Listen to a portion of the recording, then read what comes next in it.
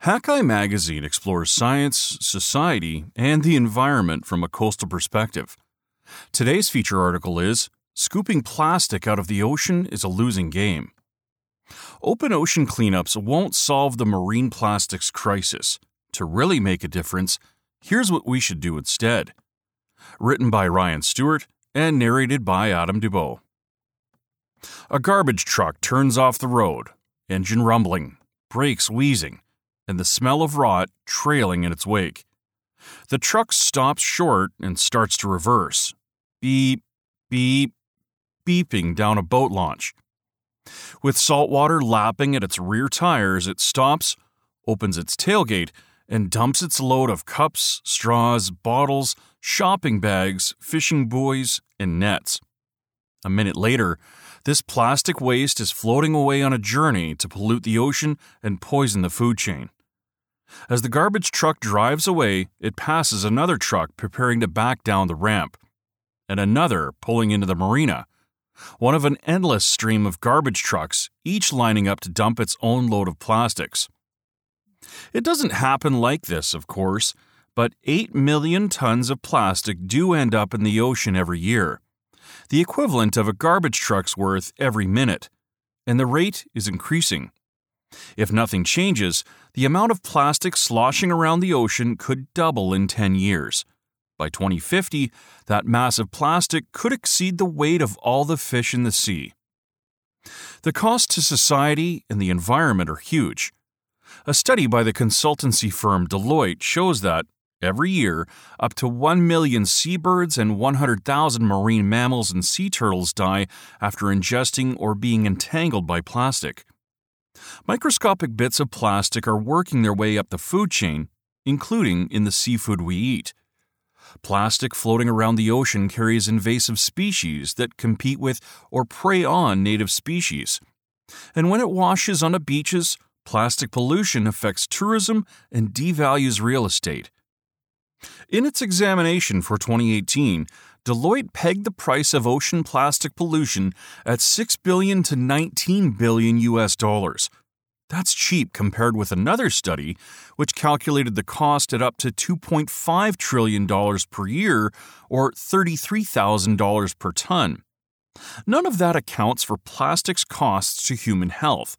Yet, along its production cycle from oil and gas refining to use and disposal, plastic produces chemical emissions that have been linked to hormone disruption and cancer. It's enough to motivate teenage entrepreneurs, philanthropists, corporations, nonprofit organizations, governments, university students, and afflicted communities around the world to take action. Their ideas are seemingly as diverse as the species living in the sea. A Korean program pays fishermen to collect plastic at sea. In Baltimore, Maryland, the cartoonish Mr. Trash Wheel skims up to 17 tons of garbage out of the city's harbor in a day. Inspired by the plankton-filtering ways of the whale shark, Singapore-based Drone Solutions created the Waste Shark, an autonomous drone that sucks up floating bits of plastic in harbors. Chinese and Australian researchers are exploring the potential to use nanotechnology to pull microplastics out of the water in wastewater treatment facilities. Other efforts range from collecting old nets at harbors to making plastic itself a currency to incentivize its collection, to using multi-million-dollar booms to skim plastic from the ocean surface, to volunteers diving to the seafloor to clean it up. There's little doubt these efforts are well-intentioned, but they are not all equal. There is a harsh reality that all of us concerned with the mounting ocean plastic problem must confront. The vast majority of the plastic in the ocean is too small or too out of reach to ever be cleaned up. It is suspended in the water column, settled on the ocean floor, or degraded into microscopic particles that are difficult to detect, let alone collect. That realization is vital. With the plastic pollution problem growing increasingly dire, and with so many potential solutions on offer, all competing for limited funding, resources, and public support, it is more urgent than ever to focus on the approaches that are most likely to succeed. One of the best known and best funded efforts, the Ocean Cleanup, is instructional in understanding not only the size of the ocean plastic problem, but also the challenge of cleaning it up. Founded in 2013 by then 18-year-old Boyan Slat, the nonprofit has raised more than $35 million to clean up the 5 gyres, convergence zones in the world oceans where plastic tends to concentrate. Slat's first target is the North Pacific's infamous Great Pacific Garbage Patch. Slat's plan is to harness the currents and the wind to herd the bigger floating pieces of plastic into horseshoe-shaped booms. Just as wind-blown trash gets ensnared in a fence, the plastic should get trapped in the booms until a boat can come to haul the debris to shore. Sounds simple, but after its first 2 pilot projects failed to gather trash, the Ocean Cleanup is years behind schedule. With a successful test of its third design in 2019, the organization says it is back on track to deploy 60 of its devices in all of the world's oceans within the next decade. In 2018, it estimated it could clean up 50% of the plastic in the ocean by 2023. It's an audacious claim that many doubt is possible, not just because by 2021 the organization had yet to deploy any operational booms. Yet, Slat notes he has hired more than 100 staff and experts to help develop the project's signature booms. He also likes to say that sometimes tackling big problems requires an outside perspective and a venture capitalist's attitude. Rather than doing many small things that you hope add up, it's much more effective to work on projects that are high risk and high reward, he told Digital Trends in 2019. If one of them works, you can actually solve the whole problem or at least a large part of it. Through its trials, the Ocean Cleanup has helped spread awareness of the problem of plastic pollution. The organization has improved the scientific understanding of the kinds of plastic in the ocean and where it's coming from. But from its inception, independent scientists have been critical of the Ocean Cleanup. Some expressed concerns about the unintended harm the booms could pose to marine life, such as pelagic fish, sea turtles, and marine mammals. A well-discussed issue has been the boom's effects on the Neuston, a little-known community of microorganisms that lives in the ocean gyres. The Neuston includes animals, plants, and microorganisms like the Portuguese man-of-war, sea snails, and the sail jellyfish that drift with the wind and currents. Neuston and plastic debris, maneuvered by the same forces, occur in the same areas. Collecting the plastic means collecting Neuston, with unknown consequences for the open ocean food chain. But a more direct concern for the Ocean Cleanup's goal of cleaning up the 5 gyres is just how difficult it is to trap plastic in the open ocean. While there is plenty of plastic floating on the surface of the North Pacific Gyre, even more of it is out of reach, suspended in the water column and degraded into tiny pieces that slip right through the booms. Sönke Hohn, a biologist specializing in mathematical modeling at the Leibniz Center for Tropical Marine Research in Germany, is one of the Ocean Cleanup's many skeptics. Last year, in collaboration with researchers in the United Kingdom and Germany, Hohn published an analysis of what it would take for the Ocean Cleanup to collect only the floating plastic in the largest 5 gyres. Hohn and his colleagues took the current amount of plastic in the ocean, added annual inputs, and compared it with how much plastic the Ocean Cleanup's successful pilot collected. In the project's 20-year estimated timeline, Hohn's math showed that the Ocean Cleanup's efforts would have no noticeable effect on the amount of plastic in the ocean. To clean up a fraction of 1% of the total, the Ocean Cleanup would have to run non-stop until 2150. Even when Hohn artificially increased the fleet to 200 booms, the project still only recorded 5% of the floating plastic. That was with an optimistic scenario, Hohn says. Logistics aside, Hohn also worries about the optics of the Ocean Cleanup's efforts. If the project even appears to be working, the rest of us could feel absolved from action, he says. The media and the public love the story of a young guy coming along to save the ocean, Hohn says. We like to think, he's solved the problem. We don't have to change anything. The truth is, we can't rely on technology to clean up the ocean. Like many of his colleagues in marine plastic research, Hone thinks the whole principle of cleaning up the ocean is misguided. In July 2020, the Pew Charitable Trusts and Systemic released a report called Breaking the Plastic Wave.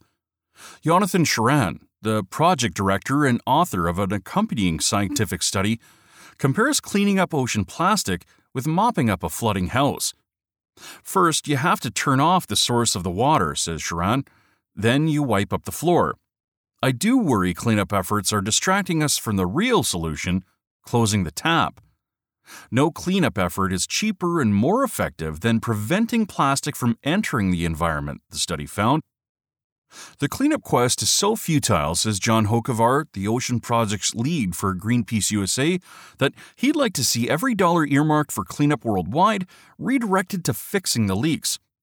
We're making the problem worse at a pace that far exceeds what we can possibly clean up, he argues. We need to close the tap as quickly as possible. Then I'll be more excited to clean up the mess. But closing the tap may be an even more monumental task. In rich countries, cutting off the flow of plastic into the sea will require policy changes to encourage better waste management, a circular plastics industry, banning single-use plastics, and incentivizing reusable options. In poorer places, it requires all that and more widespread waste management. People living in lower-income countries generally produce far less plastic waste per capita, but the Pew study found that 2 billion people are currently living without waste collection. With nowhere to put it, Charan says, they'll often dump their garbage into the street where rain and wind wash it into rivers, which eventually carry it into the ocean. Surveys of plastic at sea, combined with studies looking at ocean currents and drift patterns, show that more than 80% of the plastic in the ocean first bobbed down a river, a quarter of it down just 10 rivers, mostly in Asia. A growing population means that the number of people without garbage services will nearly double by 2040, compounding the problem. Expanding waste collection services to everyone would be nearly impossible, says Charan. Knowing the leak is unfixable, at least for now, strengthens the argument for mopping up in the meantime. We don't say, the oil spill is too big to clean up, so why bother, says Susan Bear, the executive director and co-founder of Clear Blue Sea, a nonprofit working on a fleet of what are basically ocean-going Roombas. Leaving that much plastic in the ocean is detrimental to human health and the health of the ocean. Every animal in the sea will eat whatever plastic it can fit in its mouth, Bear says. Cleanup efforts are an important piece of the puzzle right up until they're not needed, adds Chloe Dubois, co-founder of Ocean Legacy Foundation, a Canadian nonprofit that organizes beach cleanups and recycles marine debris among other activities. They remove bigger pieces of plastic before they become impossible to clean up. They also help shift the narrative and public behavior. That's what drives policy changes. So, even if we are going to follow Hocevar's lead and put as much time and money as we can into closing the plastic leak, that still leaves us in the same spot, figuring out which of the many competing cleanup efforts deserve our funding, support, and attention. But the struggles of the ocean cleanup and the realization that most plastic in the ocean, small, sunken, and degraded, is nearly impossible to collect, are insightful.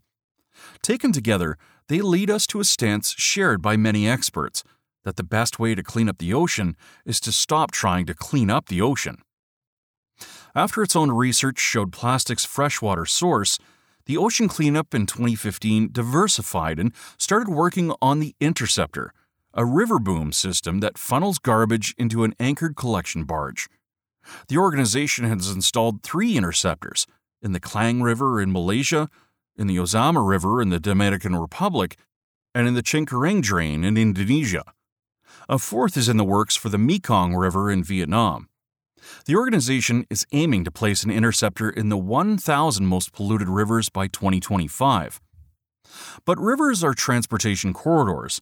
To avoid conflicts with boats, the interceptor only extends part way into the river.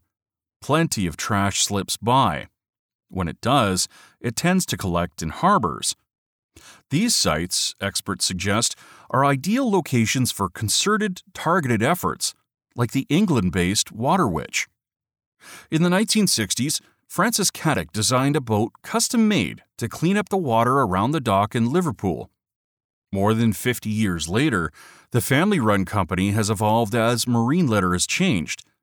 In her infancy, our vessels mostly worked clearing wood and vegetation, says Jackie Caddick, the company director. Now I would say a good 90% of what we remove is plastic, and we have developed our vessels to deal with this.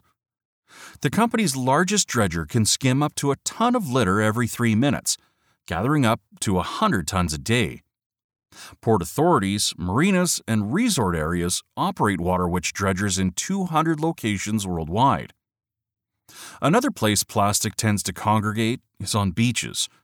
Experts like the Ocean Legacy Foundation's Dubois and Marcus Erickson, the chief scientist with Five Gyres, an environmental research organization, say that beach cleanups are another effective way to tackle the plastic problem. Cleaning shorelines may not be flashy enough to draw a lot of attention, but doing so prevents plastic that is washed ashore from returning to the ocean where it can sink to the bottom, or from degrading in the sun and breaking into tiny pieces that are impossible to clean up. Though humble, beach cleanups have impact. Over the past 27 years, volunteers have cleaned nearly 45,000 kilometers of Canadian waterways as part of the Great Canadian Shoreline Cleanup. The 2019 effort removed 160 tons of litter. In the northern Gulf of Alaska, a similar project, run by Gulf of Alaska Keeper, has cleaned up more than 2,400 kilometers of coastline since 2006, gathering more than 1,300 tons of plastic. That's with just one crew working only during the summer. Imagine what similar efforts could do with the ocean cleanup's $35 million. Even Greenpeace's Hokovar, who favors better garbage collection over all efforts, says volunteer beach cleanups should continue because they provide a link between the public and the plastic problem. An even more concentrated source of plastic debris is the 500,000 to 1 million tons of commercial fishing gear that get lost at sea every year, says Erickson. By weight, this ghost gear makes up a large percentage of the garbage cleaned off beaches in Alaska, up to 70% in one analysis, and at least 46% of the large plastic objects floating in the ocean, according to a study by the Ocean Cleanup. This ghost gear is especially damaging because, as well as polluting the ocean, it continues to kill marine life. The good news is, compared with the other industrial sources of plastic, fishing gear is fairly easy to collect or prevent from being lost. Several programs have set up free dump bins at docks to make it easier and cheaper for fishers to safely dispose of old gear. Borrego, a California-based company, buys aging nets from South American fishermen and turns them into skateboards and sunglasses. And Fishing for Litter, a program run by Chemo International, a European pollution prevention and ocean health NGO, plays to fishermen's desire for sustainability. Since 2004, the program has encouraged commercial fishermen to gather ghost gear and other litter they find at sea and dump it in bins Chemo has set up at ports around Europe. Between 2016 and 2017, nearly 1,000 vessels gathered 470 tons of ocean plastics along with their catch, voluntarily. We're aiming to change behavior for the long term so that fishers are seen as part of the solution to marine litter, says Arabelle Bentley, Chemo's executive secretary. For fishers, she says it's a feel-good factor. That desire to be part of the solution unites all cleanup efforts, but passion can be misplaced. The unfortunate reality is that there is no key to cleaning up the ocean. The solution is not flashy or sensational. It's not an entrepreneur with a big idea, a person we can look to as the one who will solve the problem. It's the boring stuff. When you use plastic, dispose of it properly. If you want to do more, help clean up a river, harbor, or beach. But really, we need to slow the flow of garbage trucks, because right now they're speeding up. We are using more plastic every year. By 2050, the garbage trucks could be unloading every 15 seconds instead of every minute. We don't have all that long before the ocean is teeming with more plastic than fish. Find more coastal news and stories from Hackeye Magazine on our website at www.hackeyeMagazine.com. All of our feature stories are part of the Hackeye Magazine Audio Edition podcast, which you can subscribe to through your favorite podcast app. If you've enjoyed this podcast, feel free to share it with your friends, and don't forget to like, comment, and follow us on Facebook and Twitter.